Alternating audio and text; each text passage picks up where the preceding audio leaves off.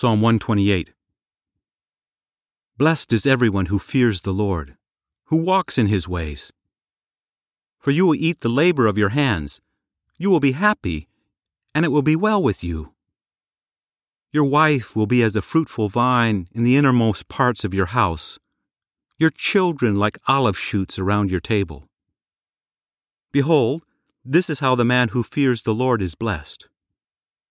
May the Lord bless you out of Zion, and may you see the good of Jerusalem all the days of your life. Yes, may you see your children's children. Peace be upon Israel.